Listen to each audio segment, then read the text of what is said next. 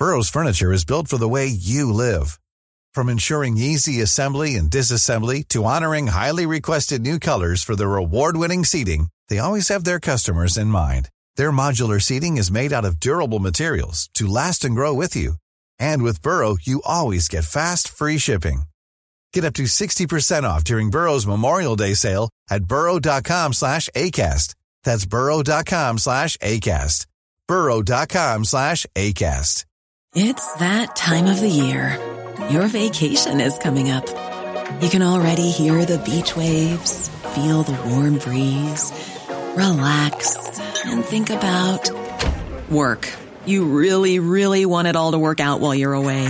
Monday.com gives you and the team that peace of mind. When all work is on one platform and everyone's in sync, things just flow. Wherever you are, tap the banner to go to Monday.com.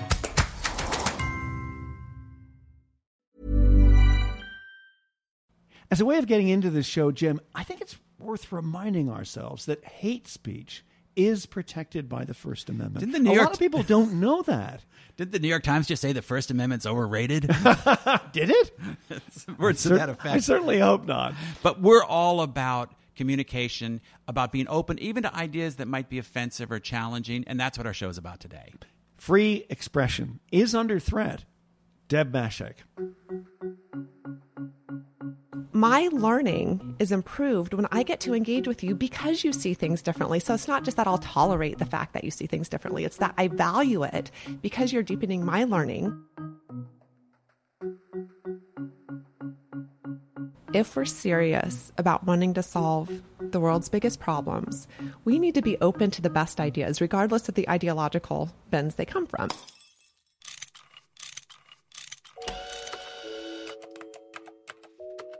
Our show is about fixes. Yeah, how to make the world a better place. How do we fix it? How do we fix it?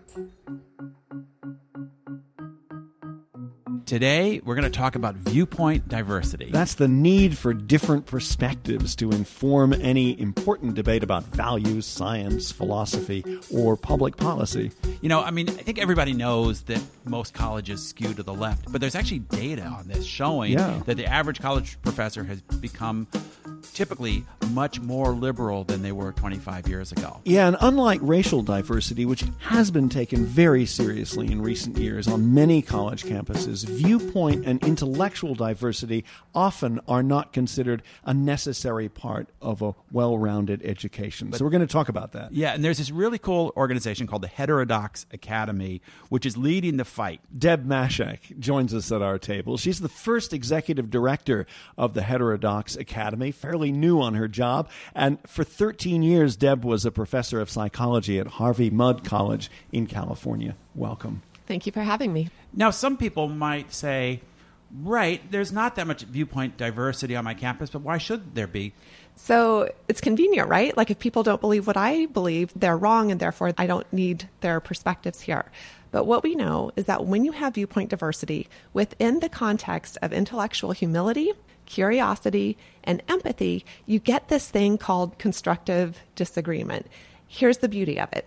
When you and I disagree, my learning is improved when I get to engage with you because you see things differently. So it's not just that I'll tolerate the fact that you see things differently. It's that I value it because you're deepening my learning.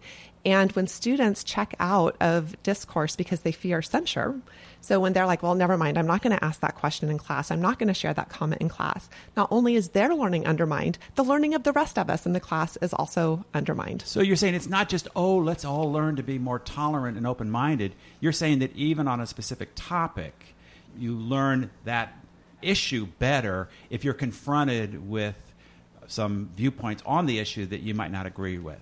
Exactly. And if you're, say, a researcher who really cares about poverty, for instance, you've decided to dedicate your life's work to understanding poverty, to totally understand any topic.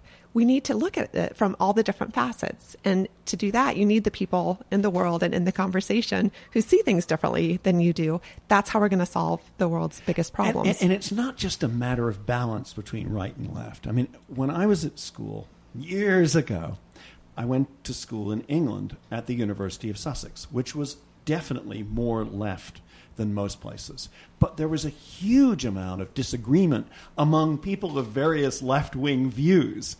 And so there was the Trotskyites and the Stalinists just never get along. No, that's right, and they didn't. And there were huge, furious arguments between them. But that actually contributed to some viewpoint diversity because you did have this very lively intellectual debate between people who were moderately left and extremely left. And let me ask, was it fun? Yes, Yeah. It was fun. You say lack of ideological diversity on American college campuses has undermined their core academic mission. Why? It's a big claim. So let's start first about what is the academic mission of a college and university. And it's twofold. One is to advance education. This is where we engage in the processes of teaching and learning. And then there's also advancing knowledge. This is where we engage in research and scholarship. And those two things, education and the creation of knowledge, benefit in spaces of open inquiry where we're allowed to ask questions, a range of questions. We're allowed to pursue a range of ideas without fear of censure for stepping outside of some preordained space of these are the allowed questions and areas. And do we have a sense that people do fear that they're going to be censured if their politics or viewpoints don't conform with the mainstream on their campuses? We do.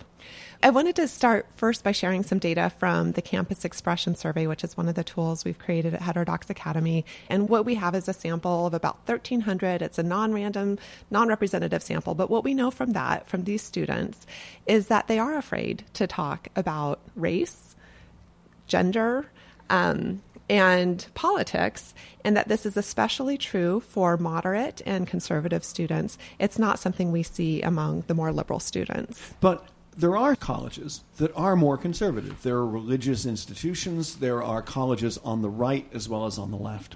Absolutely. And so one of the things to think about there is within any institution, do you see what we call viewpoint diversity? And viewpoint diversity is very basically like when you have a group or a community where the individuals are approaching the questions and their problems from a range of perspectives, that's a good thing. So personally, I would have the same concern, say, on a religious campus where viewpoint diversity doesn't exist or isn't encouraged. You're also going to get orthodoxies there. So how did this happen? How did colleges get so left-leaning? I mean, if you look at the numbers and the people who contribute to Republican versus Democratic candidates, it's just overwhelming. It's not just 60-40; it's like 98-2 or something. Well, you're talking about faculty as opposed to I'm students. talking about faculty. Right, yes, right. Yeah, how did it get like that?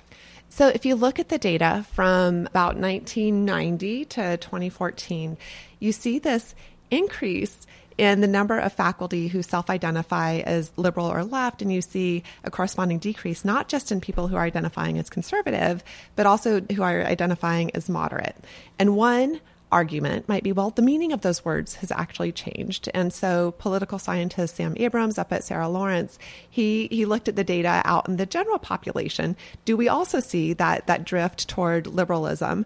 And you don't. And so then the question is, well, what's happening on colleges and universities to kind of help drive this spike? And I don't necessarily know. I can't identify all the causes and whatnot. But what I do know is that means those of us who are on colleges and universities who are making hiring decisions, we're doing the very human thing of having preference for people who look like us and who think like us. And then once that snowball starts, you can imagine how that might create this preponderance. Make the case for why this actually matters to society at large. I mean, at least in my experience, a lot of young people tend to be left, and they get older and their opinions frequently moderate. So my thinking on this, if we're serious about wanting to solve the world's biggest problems, we need to be open to the best ideas, regardless of the ideological bends they come from. Now, in order for our students to be able to engage with all those ideas from all those different ideological bends, they need to have some fluency with them and not just caricatures of like, oh, the conservatives believe this, the libertarians believe this, but have actually had a chance to play with the ideas and to engage with other people who believe those ideas with authenticity. Well, I think a really interesting point, which comes out in many of these debates, is that when President Obama was in office or Bill Clinton was in office, many in the left looked at states' rights with much greater skepticism than they do today. Now it's like, oh, presidential overreach. And the same thing's true with conservatives, that conservatives, when Obama was president, wanted to strictly limit executive power, and now they're much happier with that. It's interesting how many people's viewpoints are somewhat transactional, depending on who's in power, and yet they may not recognize that hypocrisy themselves. Exactly. This is one reason, to your point, Deb, that having somebody call you out, that your own positions aren't consistent, you might not even notice it if you and your friends all feel the same way. Yeah, and I guess by having somebody else in the room who sees things differently, that person can say, you know what, there's an inconsistency there. Or pointing out the inconsistency helps you figure out what was the nuance, what was I thinking, what was my frame of reference there versus in that other situation. Let's go to a more personal point, which is, why did you leave Harvey Mudd College as a tenured professor in psychology with a pretty good life and moved all the way across the country to become executive director of the Heterodox Academy? Wow, yeah. So here I am, full professor of psychology. I've been in my dream job for 13 years. I love my colleagues. I love my students. I love Southern California. It's paradise. And I'm walking away from it to be here. And the question, as you said, is why. I was seeing things, certainly not just in my classroom or on my campus, but across the colleges that I had exposure to, that made me scratch my head and say, wait, where is this going? What's happening? And then I found Heterodox Academy, and I realized this was not just something happening within my local space. And what was it that was happening in your local space that troubled you? The timbre of conversations in class in particular changed. Students were no longer asking each other questions. They were no longer pushing for clarification. There was a lot more of like, it's okay that we disagree on this. Let's just agree to disagree. And things felt really flat. I started changing up my reading. I started changing up my pedagogies, thinking it must be something I'm doing. And I wasn't able to reignite that excitement, that crucible of open inquiry. Could you give us an example of what was uncomfortable? So one of my favorite examples comes from a young woman, a social justice activist. She, at one point, watched a film about the men's rights movement, and she realized that she agreed with what was being said in this film, but she realized she could not explore, or she felt she could not explore any of these ideas within her social justice community on campus. And so what she did was set up an avatar for online communities so she could go have a real exploration of these ideas. And that breaks my heart as an educator, because it means that our classrooms were not set up as a place for her to explore why she believed what she believed, what the what the extensions of those ideas might be out in the real world. So her learning couldn't take place in our classroom. So she had to invent a fake version of herself in order to have a conversation about a set of ideas, that men's rights ideas that might run counter to sort of mainstream feminism. Yeah, and the fear, when I asked her what would be the consequences, she's like, oh, I worry I would get dragged. And I hadn't heard that word. I was like, what does that mean? And she thought the risk was that every social media post she had ever made would be combed through by these peers and would be broadcast and made public. And other times that she'd also stepped over the line and said something inappropriate. That it would be a public shaming practice. Another student shared, he's fluent in Chinese. He shared that whenever he really wants to talk about politics or talk about what he really feels, he'll do it in Chinese to reduce the risk that any other student would hear him and that he would suffer the consequences of it. Another student shared with me that when people are saying things in class that she doesn't agree with, she could choose to raise her hand, but it's not worth the risk. Silence is safer. Those were her words. Silence is safer. Silence is safer. Are words such as bigot, fascist, racist more common now as put downs than they used to be, do you think? I think we throw them around a lot. And I think we lose the nuance of what those words mean when they're used without discretion. I think when we're able to paint any group of people with such a broad brush, where it's dehumanizing, it's othering, it's distancing. Those are exactly the sorts of things that make it easier to vilify the quote-unquote opponent or the enemy. it seems like there's a widespread field of politics, and maybe on both sides, but you see it a lot on the left. It's not about, let's analyze this policy and see if it works to achieve a certain end, but more, let's see if we can figure out why this group of people supports this policy, because it'll prove that they support it because they're evil. They'll support it because they hate poor people, or they'll support it for they're homophobic, or whatever the thing might be. And once you've decided that they're evil, then you don't have to actually analyze the policy anymore, because that's beside the point. You just use the term othering. You've othered this whole group of people. You never have to talk to them again because they're beyond the pale. They're sinful. They somehow represent a body of thought that is just unacceptable. Is that what we're seeing? Is there any sense to what I'm saying here? Yeah, it does make sense to me. And what I'm smiling about over here is I'm thinking about the role of intellectual humility. Hiring for your small business? If you're not looking for professionals on LinkedIn, you're looking in the wrong place. That's like looking for your car keys in a fish tank. LinkedIn helps you hire professionals you can't find anywhere else, even those who aren't actively searching for a new job but might be open to the perfect role. In a given month, over 70% of LinkedIn users don't even visit other leading job sites. So start looking in the right place. With LinkedIn, you can hire professionals like a professional. Post your free job on linkedin.com/people today. Burrow is a furniture company known for timeless design and thoughtful construction, and free shipping, and that extends to their outdoor collection. Their outdoor furniture is built to withstand the elements, featuring rust-proof stainless steel hardware, weather-ready teak, and quick-dry foam cushions. For Memorial Day, get 15% off your Burrow purchase at burrow.com/ACAST, and up to 25% off outdoor. That's up to 25% off outdoor furniture at burrow.com/ACAST. In all of this, as soon as we start with that place of I might be wrong, in fact, I'm wrong a lot. I know I am. I know you are too, right? This is what it means to be human.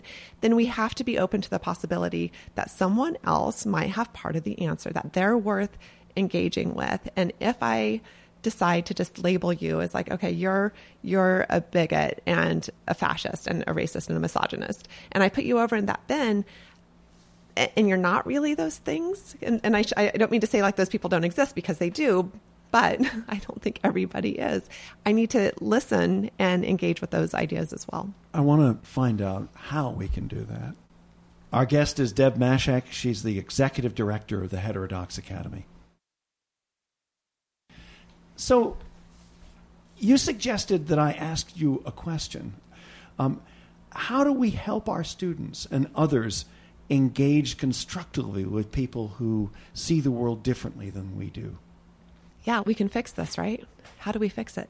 I think it's about instilling and modeling and practicing the habits of heart and mind that allow for this constructive engagement across differences. So what are those habits of heart and mind? The habits of heart are really about empathy and perspective taking. Just like you believe, for some reason, your experiences, maybe what you've read, the people you've interacted with, what you've talked about, the same is true of people who say things differently, and to slow down your reaction a little bit to when someone sees things differently and say, tell me more about that. How did you get there? I want to know about that perspective, and not judging it, not so you can then attack them and tell them why they're wrong and how they got it all wrong, but so you can understand where they're coming from. That's an act of empathy. And then on the habits of mind, this is intellectual humility and intellectual curiosity. So this whole idea again where, I know I didn't get everything right. And as soon as I accept that truth, then I'm really curious about, I wonder which parts I got wrong. I wonder who else might have something to add to this, and giving each other the space to get it wrong and to not humiliate and shame people for making a wrong step or choosing a wrong word, I think sets the context in our classrooms and on our campuses for intellectual humility and for this viewpoint diversity to really flourish. Aren't you partly up against the fact that it's a lot of fun to humiliate other people? And when people get really riled up, and again, you see it on the right and the left, and they're really angry at the other side, they're not actually unhappy about that. Tribalism is like belonging to a sports team. It can be very gratifying. It's so true.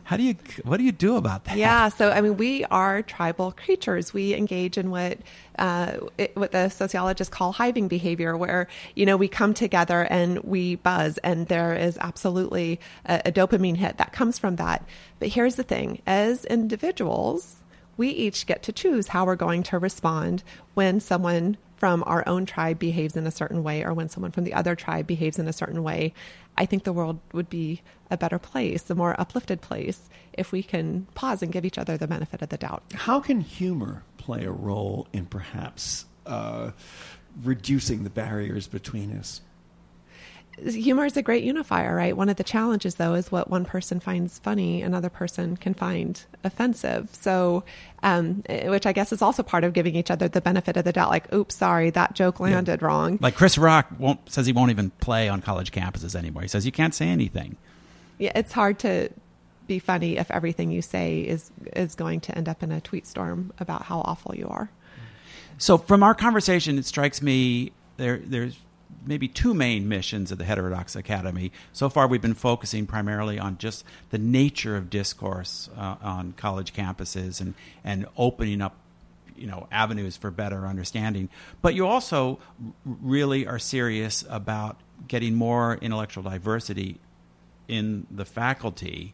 How do you do that? Do you just set quotas? We have to have X number of conservatives, or is it something more subtle than that? It's more subtle than that. So as a nonpartisan nonprofit organization, it would be against our mission, actually, to say like, oh, we have quotas or we need a certain percentage of conservatives. What we're really about is about breaking up orthodoxy. So breaking up the idea that there's only one right way to be or one right set of questions that you can ask on a campus and whatnot.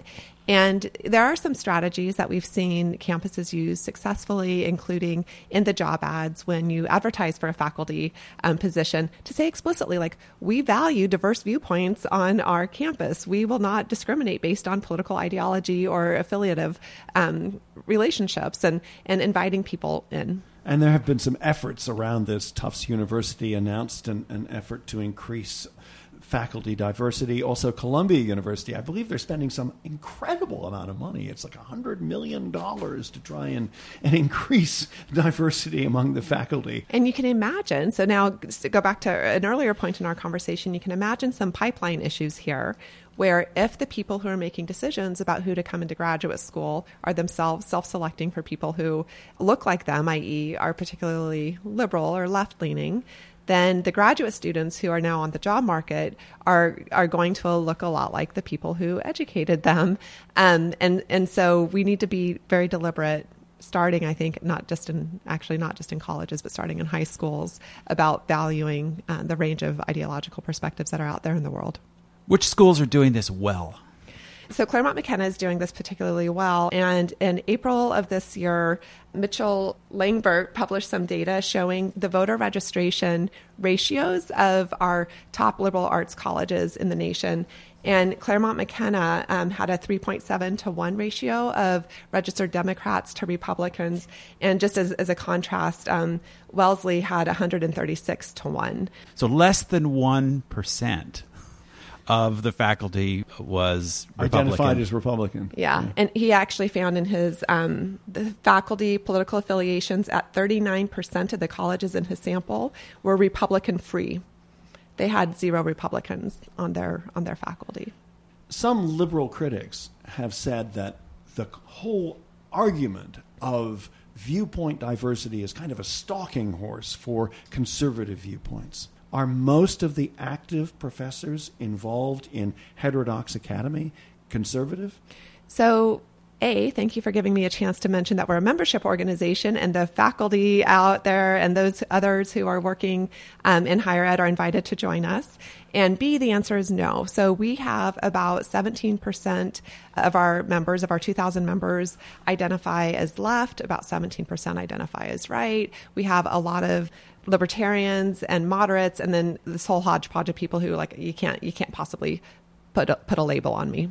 You're the first executive director of the Heterodox Academy, and you're pretty new in your job. What are your hopes for what you or your team can achieve and how your movement can grow? So my dream is I put Heterodox Academy out of business, that we are no longer needed. But most immediately, I'm excited about really activating our existing network of members. So historically, so much of the Heterodox Academy's work, and we're a young organization. It started as a blog in 2015. So very young organization. We're very young. And so we've got all these people, all these members who have amazing ideas, who are trying things out on their campuses and whatnot. And I'm excited to connect them and activate them and figure out what are the best ideas, what are the problems, and make sure we can share those ideas across the land. And part of what you're doing is a podcast. Tell us about that. Yes. So we have a podcast, The Half Hour of Heterodoxy, which is hosted by Chris Martin. He's a sociologist, and he brings on academics to talk about all these topics.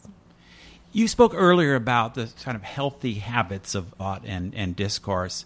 And one of the problems we're seeing is that when people feel personally offended by something or personally traumatized by something, there is this assumption that their personal feelings must reflect a broad reality. Now, I get a chance to ask a real psychologist this. There's this field of psychology called cognitive behavioral therapy, which tries to help people become less anxious and less prone to explosive reactions by teaching them that their own personal experience doesn't always reflect reality. Is there a way to extend that thinking to help people become less emotionally self-centered? First of all, I'll give a shout out to Open Mind. So it's a platform free, available online that anyone can take that helps people go through the psychology of how it is we experience the world and why viewpoint diversity is good and how to engage with otherness. One of the aspects of that platform is helping us think through how do you slow down your gut reaction. And when you have that flare up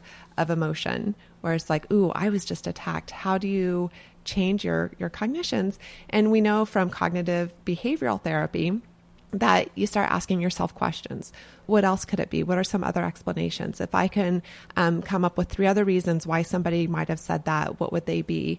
Can I come up with 2 other possible interpretations? And when you engage the mind, the affective, the emotional reaction quiets a little bit, gives you a little space. And I need this. Yes, I'm going to take this. And we tend to respond more productively at that point. Deb Mashek of the Heterodox Academy, thanks very much for joining us. An absolute pleasure. Thank you for having me.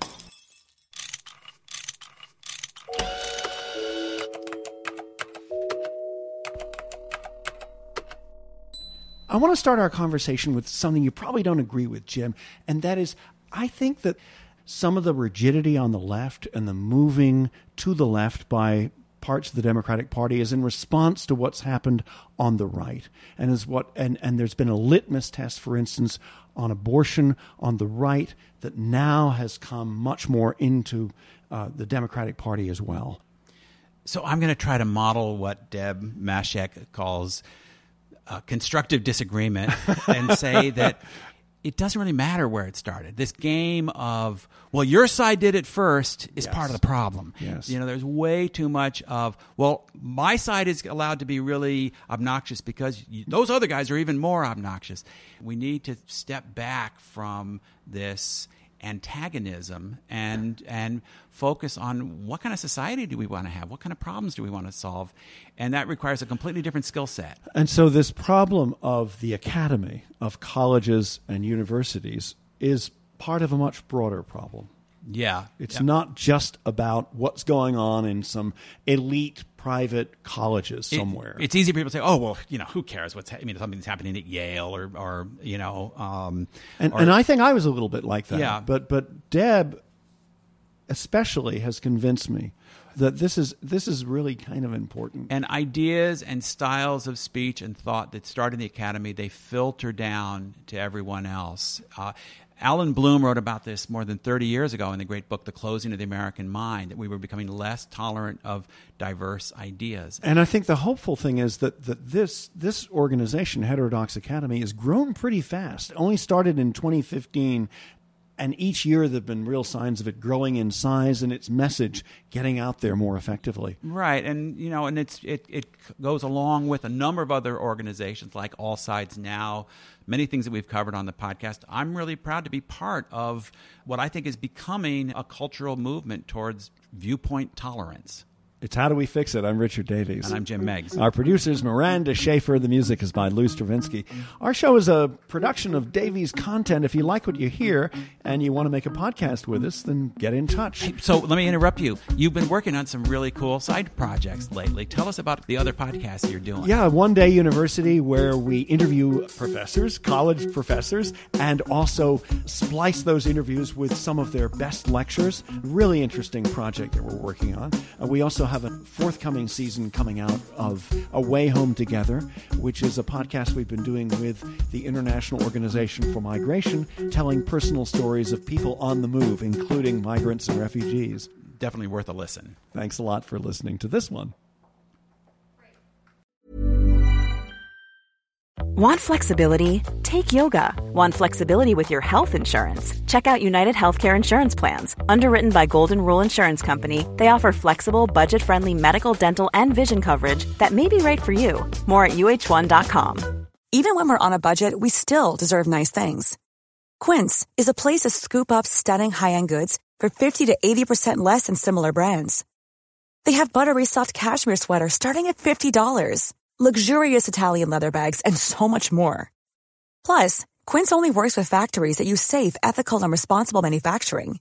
Get the high-end goods you'll love without the high price tag with Quince. Go to quince.com/style for free shipping and 365-day returns.